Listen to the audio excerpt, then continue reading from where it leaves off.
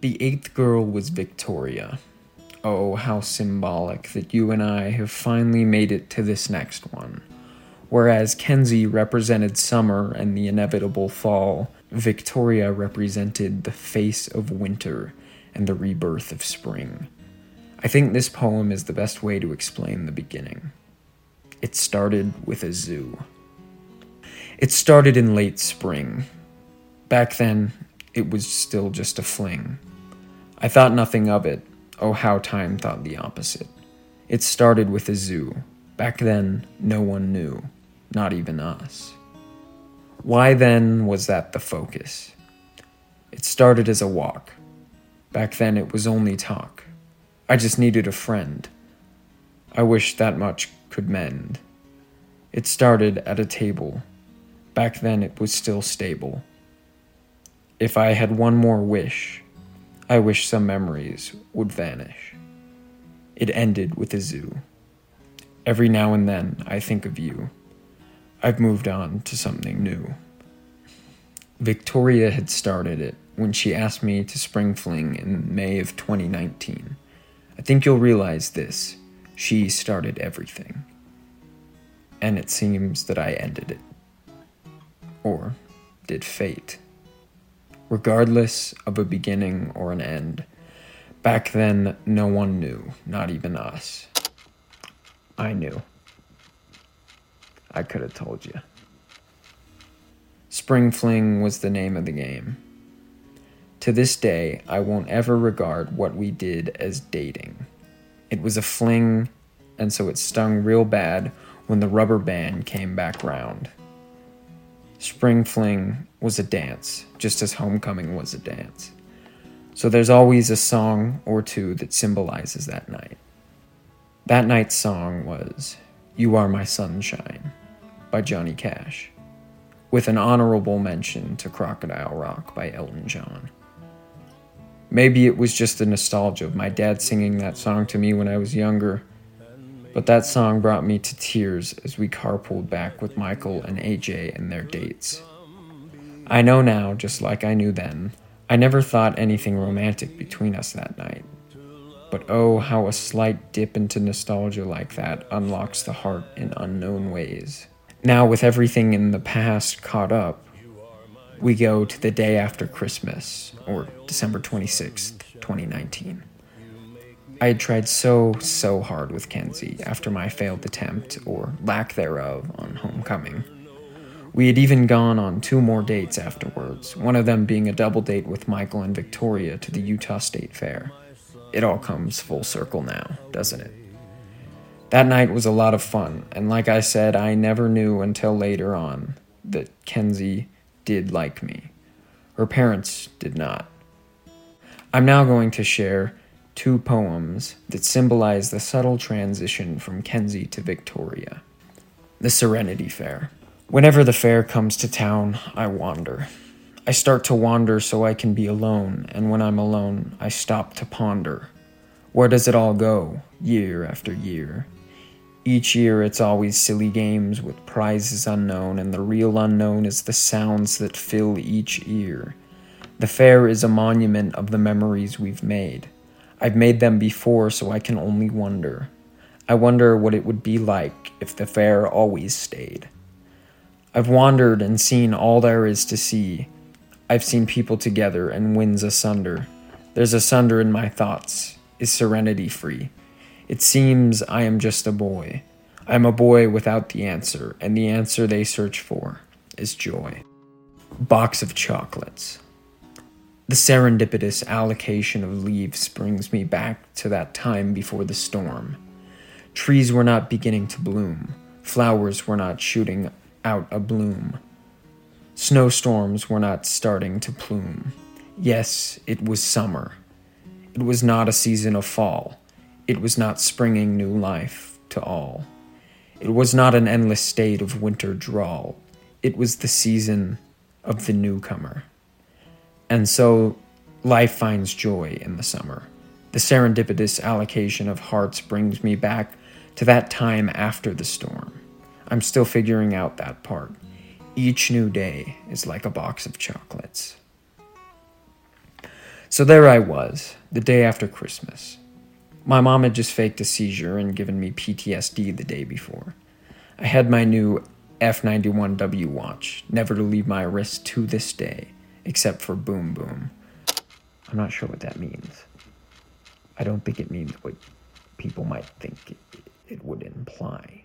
I really don't know. I should ask him about that. That's boom boom. That's very weird. Kenzie was depressed. I think she knew she couldn't talk to me, but she still would send one-word responses.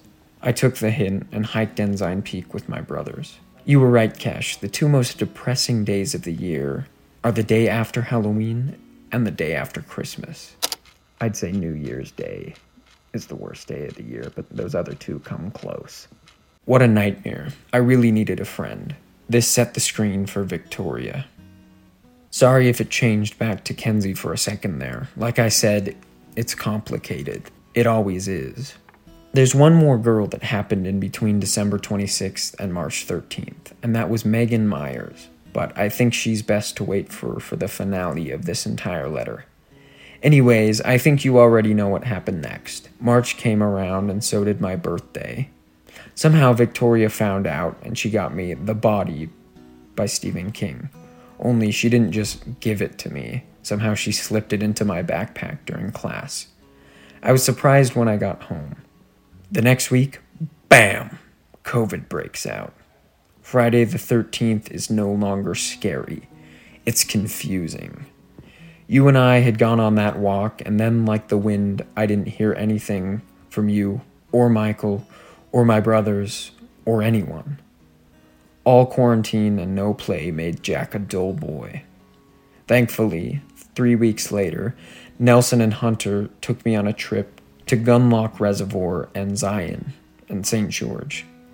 That was one of my favorite trips because there really was no one else anywhere.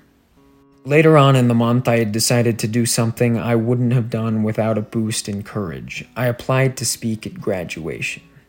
Cash, I think I shared my bucket list with you, but I don't think anyone truly knows that I've secretly wanted to speak at graduation for all my life. I don't like to toot my own horn, but that is an accomplishment I will always own up to.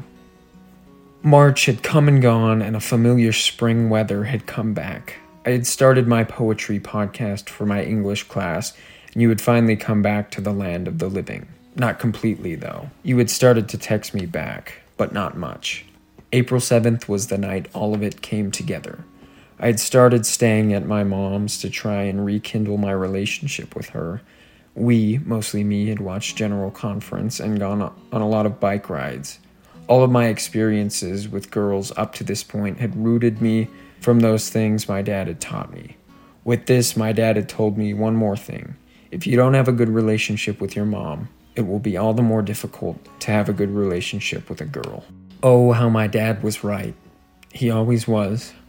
I think my sudden repair of my relationship with my mom sparked even more nostalgia in my soul, or rather stupidity. A lunar banner in the sky, April 7th, 2020. The skies were empty, but the moon was full. I began my walk of solace at 10:26, just so I could see the luminary clock rise above Olympus like the sun would do the next morning. At 11:17, the parking lot was empty, just like the sky. Although the moon wasn't the only thing hanging up high. Banners titled 50 years. They made me want to cry. Why, oh why, did you have to say goodbye? The time was now 11:59, but the silence and emptiness had followed me onto the field. I could almost hear the crowd's commotion as I looked back at the stands.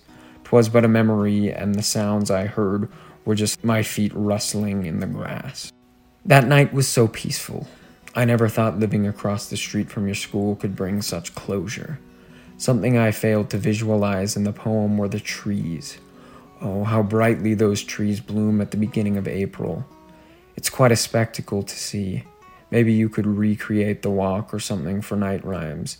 Anyways, like I said at the beginning, most of this crap I'm writing isn't about Victoria, it's about me. Regardless, the next night I asked Victoria if she wanted to go on our first walk. A bird in the hand. There are no other cars on the road tonight. There are no birds in the sky. There are only the reflections of a single green light. A single green light my speed does not satisfy. I sense a cold beyond the grass.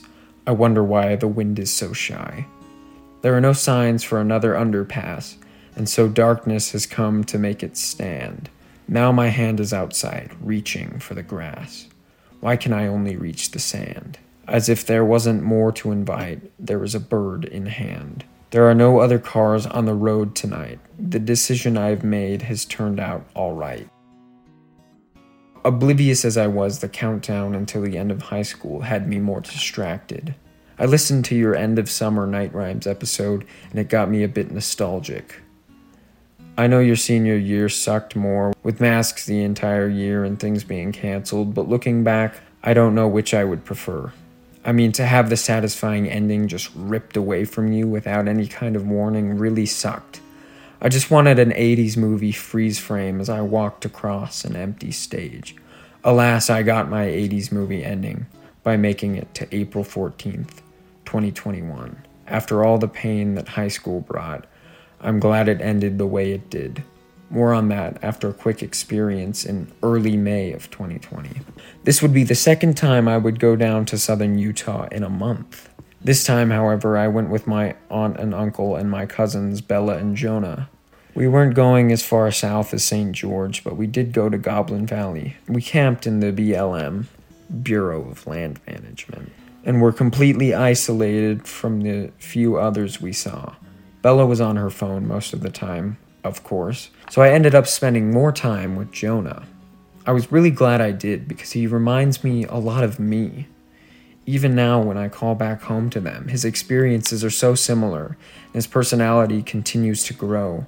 He, on the other hand, has something I did not, and that's an example, someone to give him advice. Anyways, with some exploring of the Red Sand Wasteland, hey, that's a cool poem title you could use, we made up a few fun games, such as trying to get a rock to stay on the edge of a cliff we threw them at. We found a perfect rock for a toilet seat, which he later used. We also found a rock that looked just like a heart.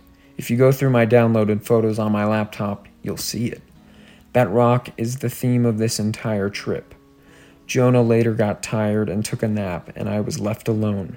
I had my phone, but I didn't want to waste the battery. So after dinner, we had marshmallows and everyone else went to bed. I tried to, but I couldn't sleep. So I got out of my tent and made my way to the top of the plateau we'd camped around. Boy, was it windy. I nearly thought it would blow me off the side at times. I told you the wind guided my life back then, even if I wasn't always aware of it. I remember checking my watch for the time, but all I saw was the stars. I found a rock to perch on as the wind continued to scream a warning call. The wind was promptly ignored. My focus was on the Milky Way. At a certain point, I pulled out my phone to play some music, but little did I know there would only be 2 songs I played, with an emphasis on the latter. Under the Milky Way by The Church, and Song for Zula by Phosphorescence. After the first song started to quiet, so did the wind. For almost the length of the entire song, about 5 minutes I think, the wind did not pick up. Once it did, I got off the rock and started spinning with my head pointed at the stars and my phone pressed against my ear. I don't have a particular poem for this experience, but believe me, something changed that night. I never thought the love for stargazing could grow, but it did. Even here on the mission it has grown, because I haven't been able to do it very much, if at all. I'm somewhat excited for Argentina, because it will be a whole nother sky of stars. As all nostalgic trips do, the trip ended on May 1st. Schoolwork was non-existent at this point, and I honestly didn't care if they gave me lower than A's, even though I still did somehow. I had started hanging out with Nick Air a few times, and even more so before he left. He's a good guy, and it made me sad to think I had gone all of high school without really trying to get to know him. I'm glad I pulled it together right before the end. What ending? Like I said, 4 years had led to a finish line we were no longer sure was there. One thing I will say for sure. I've been a different person since high school, and now I look back in hopeful nostalgia. A walk down a familiar place. They've started to decorate the cottonwoods with yellow ribbons in preparation for this year's walk. To a boy, it's all so familiar. To an adult, it's all too foreign. I remember those days as a run to the finish line. Now, I relish those moments when it's a walk between the race and a marathon. I wonder what I would tell them now that they've made it to the place I once was. After all, I remember that feeling. Even though I won't get to see them, I'll be there, just like those who walked before are there. I will be there, driving past at a speed that is unfamiliar now that they've slowed down. I know what I'd tell them. Whether they'd turn their head or not wouldn't matter, because they'd all listen sooner or later. I know what I'd tell them. I'd tell them 2 words. Don't change. There's so many emotions happening in my life at this time that I've tried to portray. Graduation was May 22nd. I decided to sleep on the football field out of a makeshift tent/cot I made out of a tarp and shoestring. Just like prom night with Lizzie, it rained all night. I was so focused on that tent that I didn't even talk to Michael and everyone else when they came by. Originally, they were going to stay there with me, but only I and the girls did. Of course, they stayed in a separate tent, but they talked to me for a while, especially Victoria. I should have known then and there. I'll probably be saying that a lot, so prepare yourself. Regardless of it all, I slept in the cold only to wake up feeling nothing. Only 3 days later would the feeling come back. Only 3 days later would I remember the wind's warning. Only 3 days later would the course of my life be changed forever. I've always liked Memorial Day. When I was younger, my cousins and I would always go up to Logan with my grandma and aunts and uncles to visit Brian, my grandpa, at the cemetery. After what seemed like hours of talking and silly games and rock stacks on his headstone, we would go to the Aggie Creamery.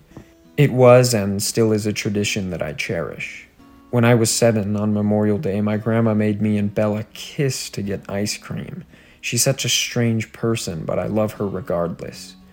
This questionable incest paved the way for that Memorial Day 10 years later. Ever since my dad had passed, my grandma had only taken a few of my younger cousins because she now had multiple cemeteries to visit. This being the case, everyone had their own plans for Memorial Day, and I had none. With this, I hadn't gone back to the cemetery since you and I had gone there 5 months prior. Now you can begin the amount of times I will say this, but there was a lot of emotions that all coincided on this same day. And so, with myself to blame, I asked Victoria if she wanted to go with me to my father's grave. It's funny, I've told this story 3 times on my mission. All in the voice of Vincent Price. When you've got this letter and have made it to this point, let me know. I did a voice recording of the whole story. I'll still write it down here, but just know I've gotten really good at telling it in person. I'm not going to play the recording of Jackson because it's really long, because of the way he reads it, and this episode's already very long. And I'm also not going to read this in the voice of Vincent Price because I feel like that'll get annoying pretty quick. So I asked Victoria. She said absolutely, and I picked her up around sunset time. We talked a little bit more awkwardly in the car until we made it to the cemetery. Once there, we made our way to his grave without saying anything. I cracked a joke finally about him, and then we were talking back to normal the rest of the night. We left, got some shaved ice at the Shave Ice by Target and Panda Express at that one park. I got tiger's blood and she got pina colada, I believe. How does he remember that? As I was about to drop her off, she said, "Wait, what about our walk tonight?" And she suggested a short one around the park. Park with the wooden boardwalk. You already know which one I'm talking about. I obliged and we started the walk around 9:45, just as the sun was past the horizon and it was twilight. We walked really, really slow that night, taking everything in for what it was. We would see a curve in a tree that looked peculiar, and we would stop for a few minutes and talk about it. Those telephone pipes at the playground, Constellations Playground, had us held up for 15 minutes. It was all leading up to two key places, the table and the rock. First, the table. Always a table in the woods. The next time you walk by a table in the woods, don't pass it by. Now don't feel the need to glorify, just take a break on its benches and look at the sky. Ask yourself, what happened here? Although a baffling thought, memories disappear. The only evidence for those who pass by is that solitary table that lends its ear. It's seen friendship, sadness, love, and fear. Till tomorrow the future is unclear.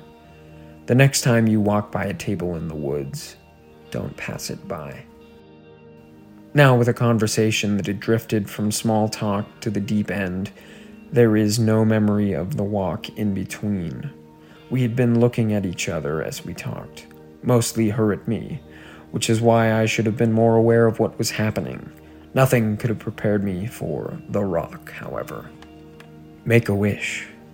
The brightest light in the distance beckons a kiss. The ticking clock nearby beckons endless bliss. These crossing stars are getting dimmer. The chances to stay are getting slimmer. Why would stars lie? I made a wish. Was it only me caught in the sky? That's not my best poem, and certainly one I wish was better. But it portrays the visual. Not all poems are perfect. Not all moments are memorable. And so we had made it to the rock. Victoria said, I saw a dog jump and sit up there the other day. She was fascinated by it and proceeded to talk about how much it fascinated her. That's when she paused and said, we should go up there. I really didn't know how small that rock was until I helped her up. We stood for a minute, but when we sat down, I noticed our legs were millimeters from touching. It was a really small rock. We talked about this and that until Tall and Short came up and we watched Half Tank. It's still fascinating to me that I had only made one movie back then, and even so, you did make most of it. After it was over, we talked about music, and I think I showed her Revolution 9, and she didn't like it, obviously, so she turned on the song Smile by R5. It's one of the most basic girl songs I've ever heard, and she really liked it, so we listened to the whole thing. Once it ended, everything went quiet, and she didn't say anything for a minute. A moment later, she asked softly, which light do you think is brighter? She was referring to the moon and a street lamp. I took a picture before responding, something along the lines of, I guess it'd depend on perspective. This was where silence became a big part of the night, as she didn't say anything for 2 minutes. Then it came, she said, then you are the brightest light. Rewind 5 minutes. I totally forgot about this part. It was 11:11 and she said, make a wish, and we both asked if each other had made a wish, hence the poem. Very cringe, I know, she really liked 11:11. I didn't know what to say. I was in shock. This is when the realization of the past few months had finally come back to me. I had a lot of questions that sparked up that night, but the only one I could mutter was, What do you mean? It was a stupid question, I know. I knew perfectly well what she meant. She only responded, sorry, forget I said anything. Of course I kept asking, and then she got quieter as she talked. As she did, so did I. The silence came back, and she said, I didn't think this was possible. I like you, like, a lot.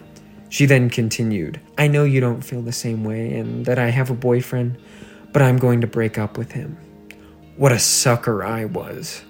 That is the most basic crap in the book, not to be guilty of anything. Regardless, it all went like whoop over my head. She would turn away and say sorry as I tried to get her to say more. Then she kissed me on the cheek. Silence wasn't just a good friend at this point. He was a full-fledged family member. Then, for the first time that night, I can say that I am 100% accountable for what happened next. I kissed her back on the cheek, thinking that would be the end of it and that we could just go back to friendship walks. Silence again. She put her hand on her leg, like that scene in La La Land. Then whoop! Little old me does the same thing and we're holding hands. This is when she says, "This was my wish." Like a snake, she had put an apple in my line of sight, and I lie and say, "Me too." That's when everything gradually fell around us, and we were looking at each other, and she said, "Whatever happens tomorrow, we always have tonight. So this next part is not your fault." Then we kissed. Well, you already know what happened thereafter. Tomorrow did come, and so did my guilt. As I was dropping her off, she said she was going to let me talk to him first. But that was the first lie. When I woke up on 4 hours of restless, stressful sleep, Michael had already been informed of what had happened. I wanted to tell him in person, but because she told him, I didn't see him or her for over a month. It was a hard month, but one that needed to happen. Then Nick Eyre had a yearbook signing party, which we all went to. At this point, Michael had told me he told Scott and Sam, so they looked at me different most of the night. I felt alone. Thank the Lord for Nick Eyre, though. He was my friend that night. And I did talk to Michael that night, but only in an awkward, small talk way. Victoria had intentionally diverted any attention to me because she knew Michael was watching us like a hawk. Both of them didn't write in their yearbook, but I wrote in Michael's. I didn't write any specifics, but to this day, I still consider that one of the most thought-out pieces of writing I have ever conceived, and he still has never acknowledged it to this day. Another final letter, I guess. After the party, everyone went back to Cottonwood like they always do, but Nick and I stayed behind a bit and talked. I ended up telling him about me and Victoria, and he made it a lot better by acknowledging her fault in it. He kept the secret really well. I hung out with you a few days thereafter, then on June 25th, something else happened. Exactly 1 month since the day I met up with Victoria to talk about the mess. We met at the park, and most of it, if not all of the conversation, was in the parking lot and the table. She dressed up that day, and she knew it. She mentioned something about yearbooks, and both of us happened to have ours in our car, so of course we signed them. Hers is really extensive in mine. Once we were leaving, we hugged goodbye, but that was a mistake because she whispered, "Please don't let go." It was a fairly long hug, which was partly due to my shock. I didn't know what to do, so I froze up. Once the hug was done, we kissed again, and then left. I'm getting very cringed out writing these parts, so you better make this movie good. Just kidding, of course. We hung out about 3 times in between that day and July 4th. All times she said she wasn't going to message Michael, which was the second lie. I'm not proud of myself for these days, but they were the only way I could get experience, which was for my own good. See D&C 122-7. On July 4th, the next big event happened. I went up to the Snow Pine with you all that morning and hung out, and we filmed, and then I went back home. Her and I had plans to watch and light some fireworks, and the entire day Michael was trying to get my plans for that night. He said it was because he wanted to hang out with me, but it was really so that I didn't hang out with her. After fireworks and food with her, we were parked, and then I got a phone call from Michael. He kept calling, and he called 10 times throughout the night until I told her I needed to take it. His words are imprinted on my brain. All he said was, "Are you with her?" I paused. Then I responded, "Yes." He cried over the phone, and I started crying too. We cried for 10 minutes. Victoria just stared at me until she put her hands on her face and started crying too. We all knew it was one or the other, so I dropped her off and said I had to work on his friendship for a while. She knew it had to be that way, and she went inside crying. I didn't just choose not to see her, but I didn't text her either. Things gradually improved with Michael until they didn't. Throughout all of this, him and Victoria were still hanging out. You were right from the beginning. I should have let you follow her. I went to Bear Lake with my family and filmed Dogwood. Then something miraculous happened. Neowise. My comet, Neowise. In the midst of a starlit night, there shines an ethereal light. A comet has appeared. A lowly eye has teared. There's no need to converse. It's just a flash across the universe. A flash across the heavens. Then with the colts of dawn, both the lights were gone. 1 year ago to the day, it flashed before my eyes. The world called it Neowise. I called you mine. Within the space of 2 months, I had already checked off 2 items from my bucket list. See a comet and speak at graduation. It was spectacular. I realize now I may miss the comet more than I ever did her. Regardless, for some reason, this sparked me talking with her. We met up twice more before it was officially over. Before the comet had inspired, it was fated. Once was the 1st or 2nd day of August, and the last day was August 21st, her birthday. I had given her my pineapple painting in a frame, and we went to the zoo, of all places.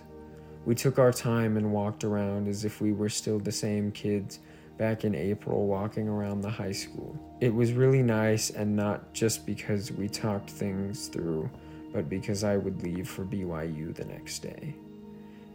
And so we talked about the fall from innocence. Like I explained all those pages ago, it started with a zoo. It ended with a zoo. I needed the experience with her to get past the nostalgia of saying goodbye to high school. And now I've shared these things with you for closure. Truly, this has been a walk down a familiar place.